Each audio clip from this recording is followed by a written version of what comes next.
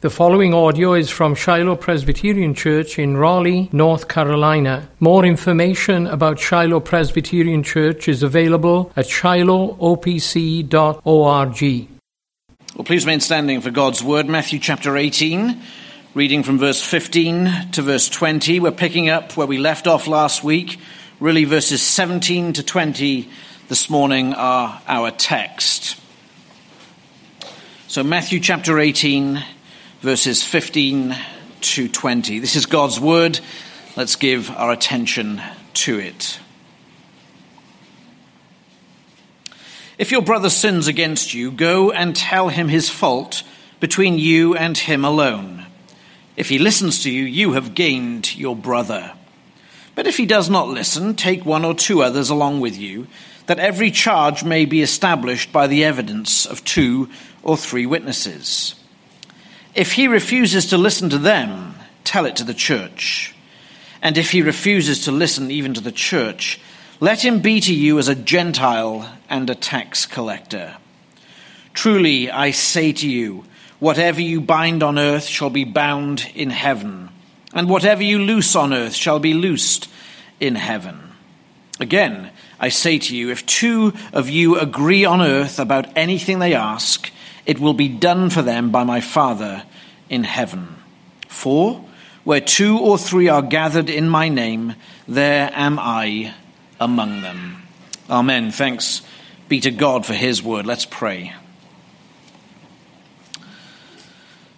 Lord, we come readily confessing that we need you in an absolute way for the preaching and the hearing and the profiting from your word. Lord, how we need you. We confess our need. And we call upon you now, Lord, to minister in all our hearts, that we, your people, might profit richly from your word, that we might receive your word with humility and with faith, and thus, Lord, we might bring glory to you in the way we live. For we ask this in Jesus' name. Amen. Please be seated.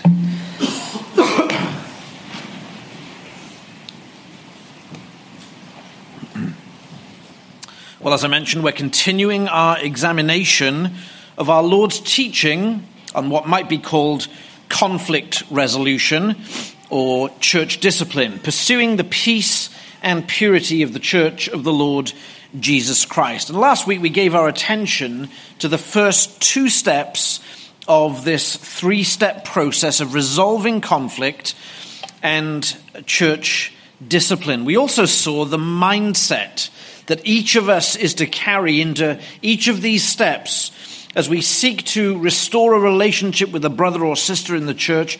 Our mindset is to be that of great humility. Humility in addressing one who has sinned, or humility in receiving that same redress. However, we know, don't we, that sometimes this process that our Lord has laid out does not always go to plan. It doesn't always work as we might like it. And so our Lord gives us a graduated or escalating 3-step process by which we might deal with offenses which are serious enough that they cannot be covered by love. Sometimes the personal approach simply doesn't work. And so our Lord tells us, when you've gone through step 1, you've gone through step 2, put it then in the hands of the church. Put the matter in the hands of the elders. Our Lord now teaches us that process, that 3rd step, and he teaches us also the environment, the atmosphere of church life, of session life, of life with the elders, what should happen in that process. He teaches us that this morning. And central to the idea of church discipline is the authority of Christ. We see it there in verse 18. We see it there in verse 20. The authority of the Lord Jesus Christ. And so we're going to examine this 3rd step this morning, what it is to put a matter of sin in the hands of the elders of the church. And we'll see that really in 2 ways. First of all, in verse 17, the process of church discipline. And then verses 18, 19, and 20 will be the atmosphere or the environment of church discipline. So process and then kind of atmosphere issues, how it should be done. The process of formal church discipline, firstly, verse 17. We've seen last week the steps our Lord has enumerated. Verse 15, if your brother sins against you, go and tell him his sin. Do it privately, do it personally, do it face to face. The goal there is clearly to win your brother who has sinned against you, to win him back and restore the relationship. If that doesn't work, in order to fulfill the requirement of the law, we're to take one or two additional witnesses with us to act as counselors, to act as witnesses in this process of attempted reconciliation. We saw that last week. We also saw last week in those first two steps that there are limitations to this pattern of conduct that Christ is calling us to. I want to make them clear again this morning because I'm not sure I made them terribly clear last week. 4 limitations to the Matthew 18 process. Firstly, Matthew 18 is for private, not public sins. That's a general rule. Private, not public sins. Neither, secondly, ought we apply Matthew 18 rigidly, especially if we are putting the one who has been offended into danger once again. We're not going to send an abused child back to their parents and say, go and do Matthew 18 with your parents. And that feeds into the third limitation of Matthew 18.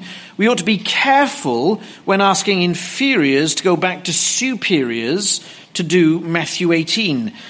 I'm not saying we shouldn't do that, but we ought to be careful in the way in which we insist on it being done.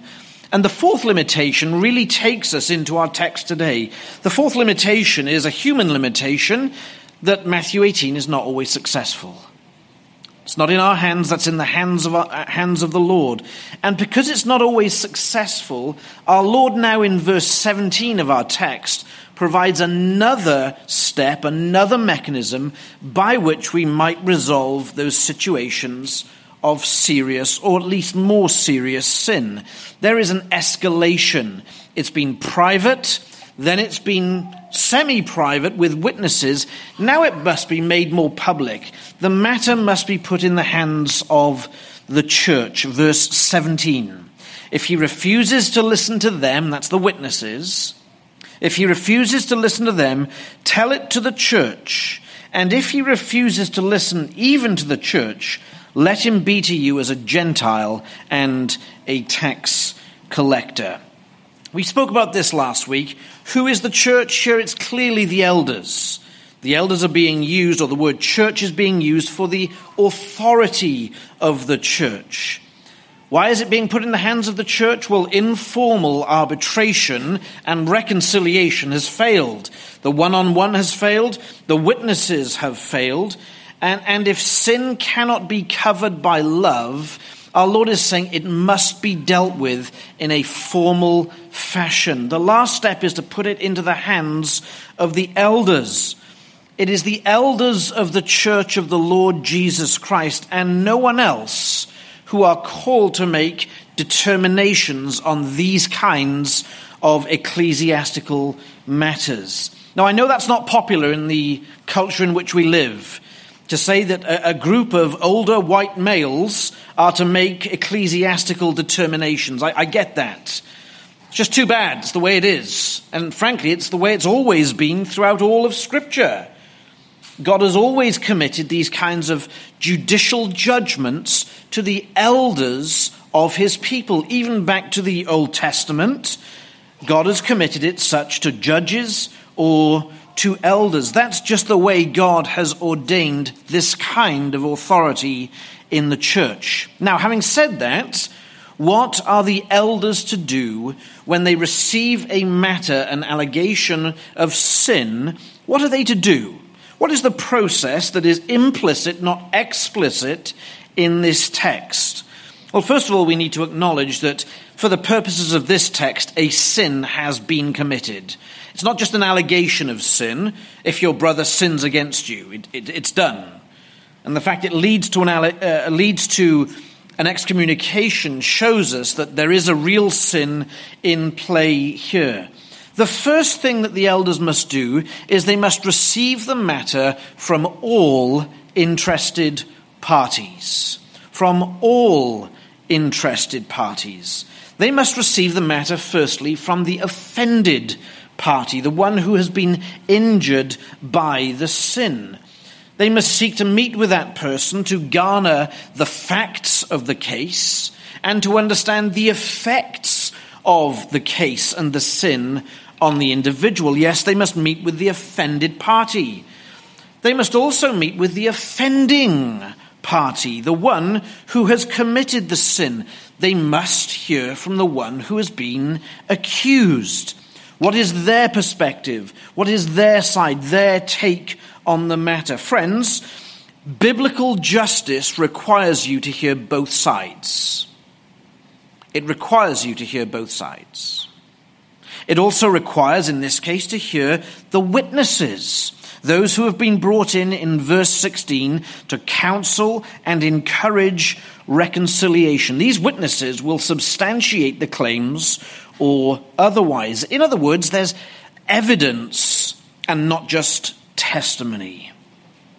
Then again, implicit but obvious to the process, when the elders find sin on the part of the offender, they must seek to remedy that sin on the part of the offender. It says in the text, if he refuses to listen to them, the opposite of that is true. The individual might hear the elder's counsel. He might hear the elder's exhortation. He or she might hear the elder's rebuke. The elders plead with the offender to see their sin and turn from their sin and repent of their sin. The elders are seeking to bring reconciliation between two parties, and that must happen by the offender recognizing their sin and repenting of their sin. The elders must speak to the offender in this way as they have found. You have sinned, brother or sister. Your sin is significant. The effects are significant. Can you not see the trouble you have brought into the body of Christ? But we say that to achieve the earlier goal of verse 15, to win the brother back, to bring reconciliation, to convince the sinner of the folly and sinfulness of their actions and the injury they have caused by those actions. The design is to bring that individual back unto the Lord in repentance. And when repentance is present, forgiveness can be readily granted by the injured party, and there we have brothers and sisters restored to a full relationship. Friends, on the part of the elders, this is a pastoral process. It is a pastoral process. We are talking of the under-shepherds, Christ is the great shepherd, the under-shepherds shepherding the sheep. We are seeking as elders to bring the influence and office and word of God onto the individual to instruct them in the need for repentance and reconciliation. And the elders do this with much prayer, verse 19. We'll come back to that in a minute. Much prayer. Prayers for repentance, prayers for reconciliation, prayers for the work of the Spirit. Now, I've said this is a pastoral process, and that frequently makes it a challenging process. Frequently as elders, and if you've done step 1 and step 2, you also will have been in a situation where you're saying hard things to people who don't want to hear it. They just don't want to hear it. I mean, sometimes the Spirit moves in us so that we receive the counsel of brethren or elders, but frequently, as our Lord shows here, we're saying hard things to people who are not disposed to hear them. And we see a knee-jerk reaction in society, and sadly, we're seeing it in the church when this happens. So much so that if you say something hard or difficult to someone, the knee-jerk reaction is that they claim that you are somehow biased against them. The world speaks in these terms. You're a homophobe, a misogynist, a racist, etc., etc. Because you've said the truth, a hard truth, you're against someone, when in fact the very opposite is true. Friends, that's the folly of the world. And that folly of the world cannot characterize the attitudes and behaviors of the church. It belongs outside the world. Christians are saying, or ought to be saying, hard things to each other all the time. Not necessarily in the case of personal offense, but our relationships should be such with each other that we are constantly challenging, constantly encouraging, constantly gently rebuking and exhorting each other as needed, without resorting then to a cheap and a lazy slandering and name-calling. Because you've said this to me, you are this kind of person. It's just nonsense. No, this is a pastoral approach, not just with elders. With all of us, we're seeking the good of each other and the body. It's a pastoral process. And if we maintain this pastoral process and attitude, then we will see Matthew 18 and we will see church discipline for what it really is, a means of grace. A means of grace. Ponder that for a moment, friends. Discipline is a means of grace. It's a way that God shows us that he loves us and wants to give us grace and to sanctify us. God has means or mechanisms that lead to our holiness or lead to our submissiveness to his will. We think of those means in this way: preaching, prayer, sacraments, and discipline. Typically, we think of those as the means of grace. These are the means by which God sanctifies his people. Think on this, Proverbs 3:11. My son, do not despise the Lord's discipline or be weary of his reproof. For the Lord reproves him whom he loves, as a father the son in whom he delights. Did you hear that? When God loves someone, he chastens them. When God delights in someone, he disciplines them. As a father who delights in his children. That's the atmosphere of divine discipline and chastening. Moreover, the goal of discipline is taught to us in Hebrews chapter 12 and verse 10. Speaking of human fathers, worldly fathers, for they disciplined us for a short time as it seemed best to them, but God disciplines us for our good. Listen to this, that we might share in his holiness. Is that not staggering? Discipline so that we, God's children, might share in his holiness. For the moment, all discipline seems painful rather than pleasant, but later it yields the peaceful fruit of righteousness to those who have been trained by it. Isn't that amazing? This is why discipline is most certainly a means of grace, because it should ultimately lead us to share in God's own holiness. It turns us back from the path of unrighteousness and puts us on the track of righteousness and holiness. Why? Because discipline's unpleasant. It hurts. And it turns us from one direction of folly and sin to a direction of peace and holiness. God's great goal, even when the goal of humans and elders is mixed, God's great goal is the reclamation of the sinner and the holiness and righteous works of that same sinner. You see, friends, excommunication, of which this text speaks, if he refuses to listen even to the church, let him be to you as a Gentile and a tax collector. Even excommunication, the greatest censure that the church knows and can enact, is toward this goal: the reclamation and holiness of the individual excommunicated. Let them be to you as a Gentile and a tax collector. We're talking about the formal severing of ties between the covenant member, the member of the church, and the church itself. They are cut off from the church, put out of the communion of the church. That's what our Lord is saying when it says, let them be to you as a Gentile and a tax collector. It doesn't mean we despise them as the Jews despise Gentiles. It means they are outside of the boundaries of the kingdom of heaven as we see it on earth. And the purpose of this is to hand the sinner over to their disobedience for a time, but that through that, God willing, he might show them the folly and futility of sin in a life that is without God, and thus grant them repentance. The prodigal son is an example of that, but he excommunicated himself.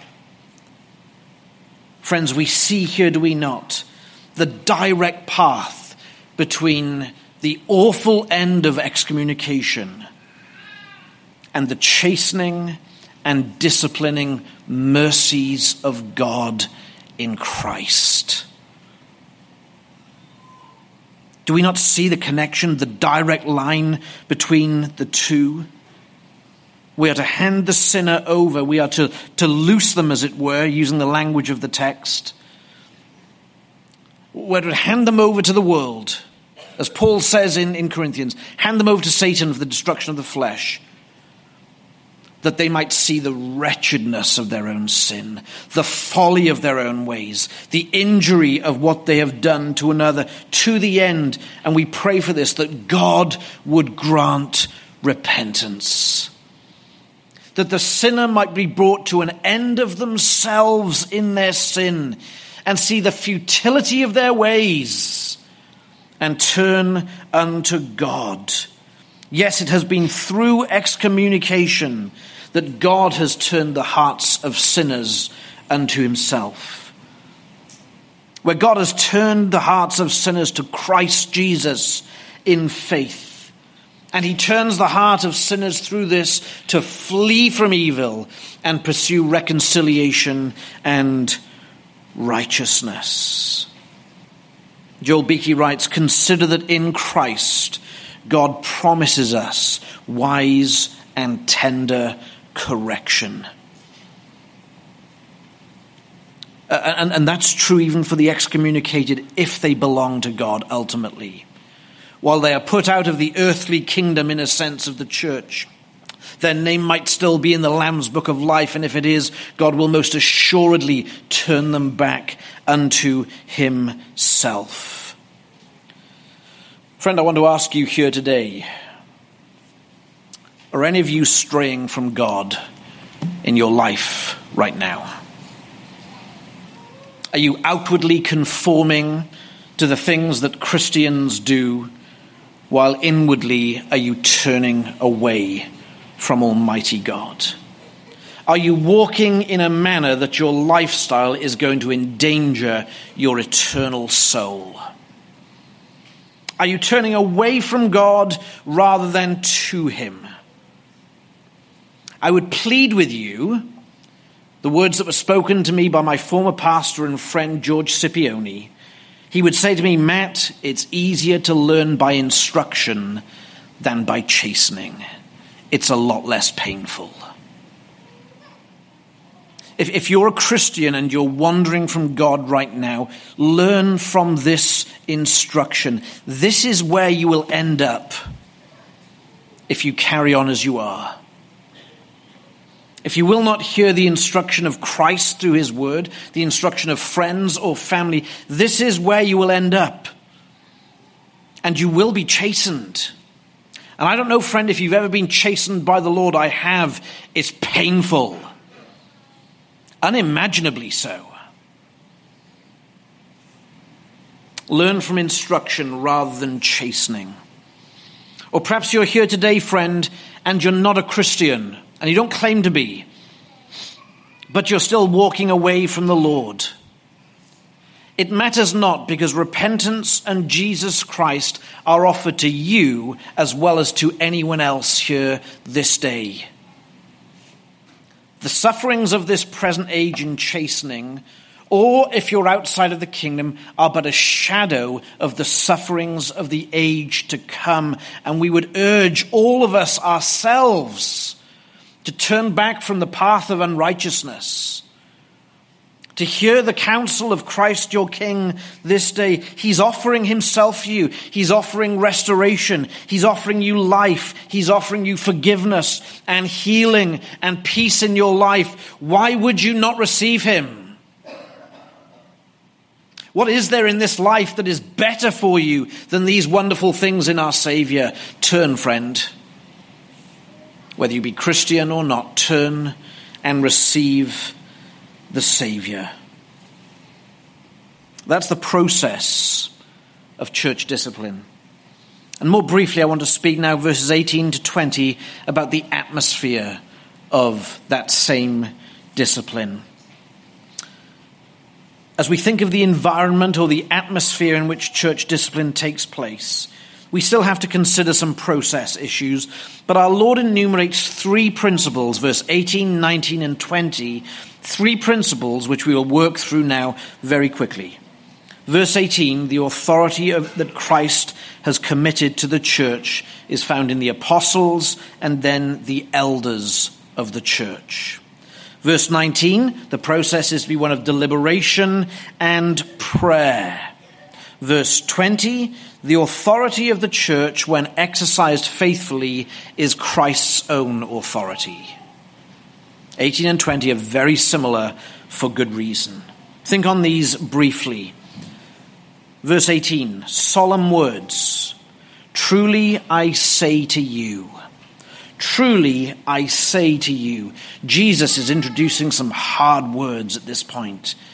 And make no mistake, this is the king making a proclamation, the head of the church declaring this is the case. It cannot be gainsaid. Truly I say to you, whatever you bind on earth shall be bound in heaven, and whatever you loose on earth shall be loosed in heaven. We've seen this language before. It's not new to us. It's the identical language almost given to Peter as a representative of the apostles in Matthew chapter 16. The binding and loosing refer back to that earlier context where Jesus says he gives the keys of the kingdom to the apostles. He's saying to the apostles here, because he's speaking to the apostles, as we saw last week, that they have authority in his name to open the earthly doors of the kingdom of heaven and close the earthly doors of the kingdom of heaven. To open the doors in membership, to close the doors in church discipline. But our Lord goes further than that. And this is not so much an act of the apostles, but an act of himself. He says, whatever you bind on earth shall be bound in heaven. And whatever you loose on earth shall be loosed in heaven. Our Lord is saying this: when the church faithfully and righteously opens the doors of the church and closes the doors of the church, the same has happened in heaven. Notwithstanding the whole category of miscarriage of justice, which is real in the church, notwithstanding that, Jesus says when the church works with Christ's authority and does so faithfully and uprightly, what they bind on earth is bound in heaven, and what they loose on earth is loosed in heaven. It's a very serious matter.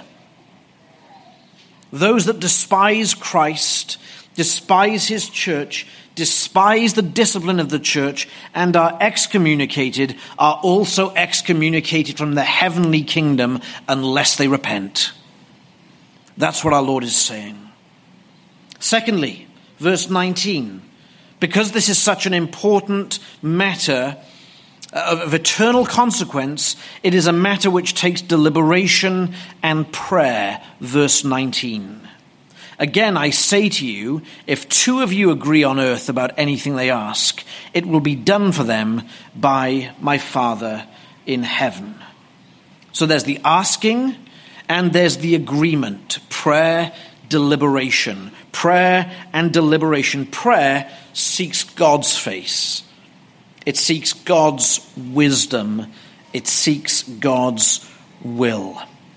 And true prayer is not a means to getting one's own end. Whether it's an individual involved in this or the elders of the church, the whole process must surely be bathed in prayer. If you ask anything, ask of the Lord, and he will answer. But it's also a matter of great deliberation. Listen again. If two of you agree on earth about anything they ask. This is a conclusion. You agree on something. We've weighed up the evidence, and there is agreement to that evidence. And we'd have to say, friends, looking back at process now, this matter is not easily solved in church life. It's not simply a case where elders hear one story, arrive at a decision, and enact that decision. That's not the way it works. For elders to hear this matter and to enact church discipline faithfully, it's not simply a matter of hearing one narrative and acting on it. What happens in this situation when people disagree on the facts? You did this. No, I didn't. What happens when people disagree on the facts? You did this. Yes, I did, but I didn't mean what you think I meant by it. What happens when elders rightly come to different conclusions on said facts? Friends, these matters are complex. They take time. They take prayer. Who is sufficient for this? That's why prayer is so important. I want to speak to the leaders of this church, those who will go down to Zion and be leaders there and in time be appointed to office in either churches. This passage, friends, particularly this verse, calls us to a prayerful and careful deliberation on judicial matters. A prayerful and careful deliberation on matters of sin. It calls you, dear friends, to have a humility of mind, not to jump to conclusions when you hear something.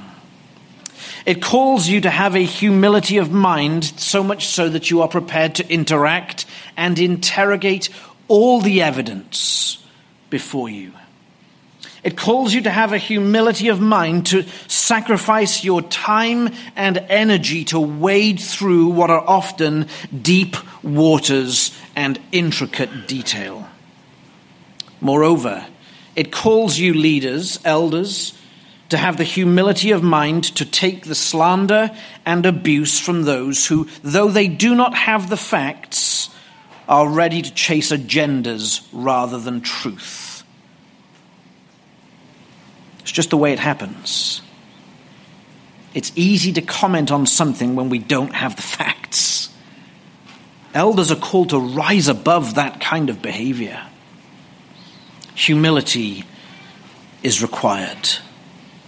And with that, Jesus gives a promise. It will be done for them by my Father in heaven. Jesus gives a promise here. It's not absolute. It doesn't rule out human error. It doesn't rule out human prejudice, for that matter. But he says it will be done for them by my Father in heaven. A faithful process of church discipline bathed in prayer. Jesus says he is blessing it. He is blessing it. And finally, the last element. Verse 20.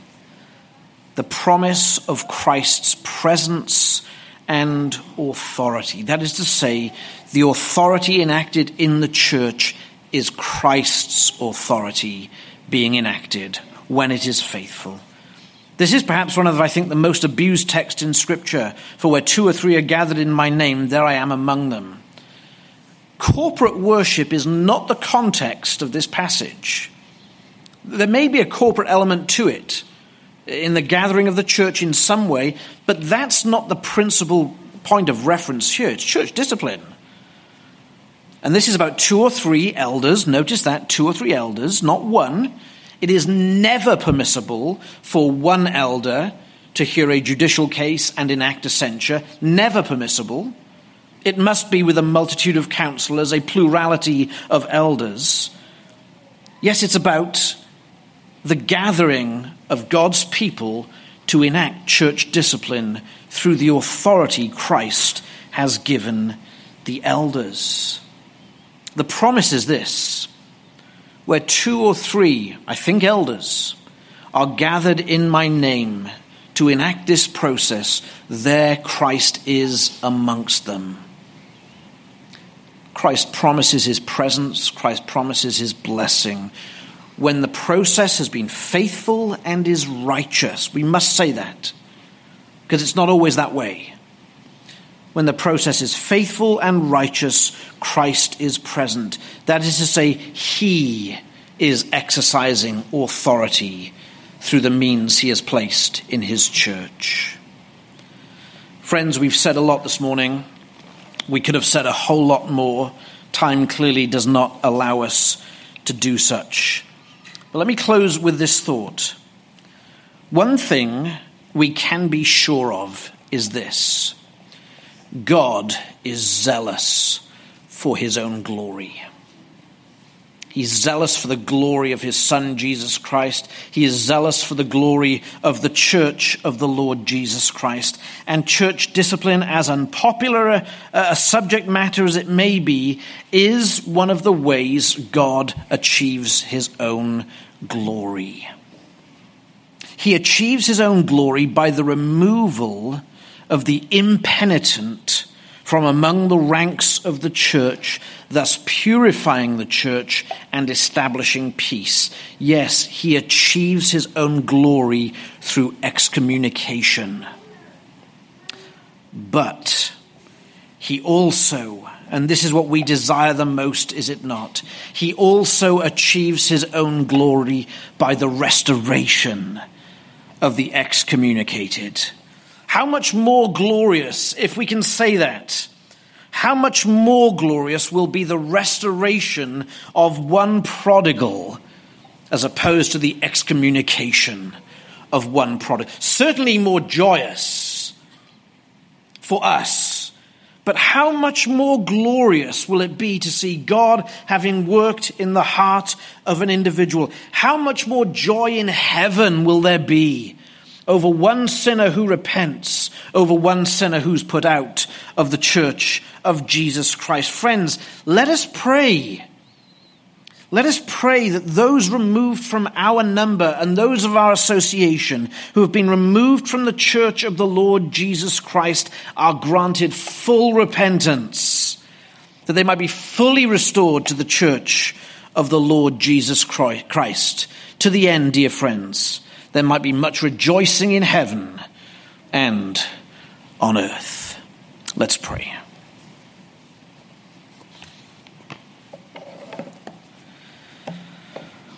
Lord God, you are good and gracious, kind and compassionate. We seek your face, Lord, for those who have been put out of our number over the years, or those who have been put out of the church many years ago that we know. Lord, how we cry that this process before us that our Savior has instituted might be to that great end of your glory. And we pray, Lord, to your glory through repentance of the sinner. Lord, we desire that pleasant and goodness, that pleasantness and goodness of experiencing fellowship with each other. Return those, Lord God, who for a time have turned their back upon that pleasant and good place, your house and your people. Return them unto yourself. Have mercy upon each one of us, Lord God. Have mercy upon those who have gone astray. Keep us from going astray in like manner. We plead with you, Lord God, preserve us and keep us all the days of our lives. For we ask this in Jesus' name. Amen.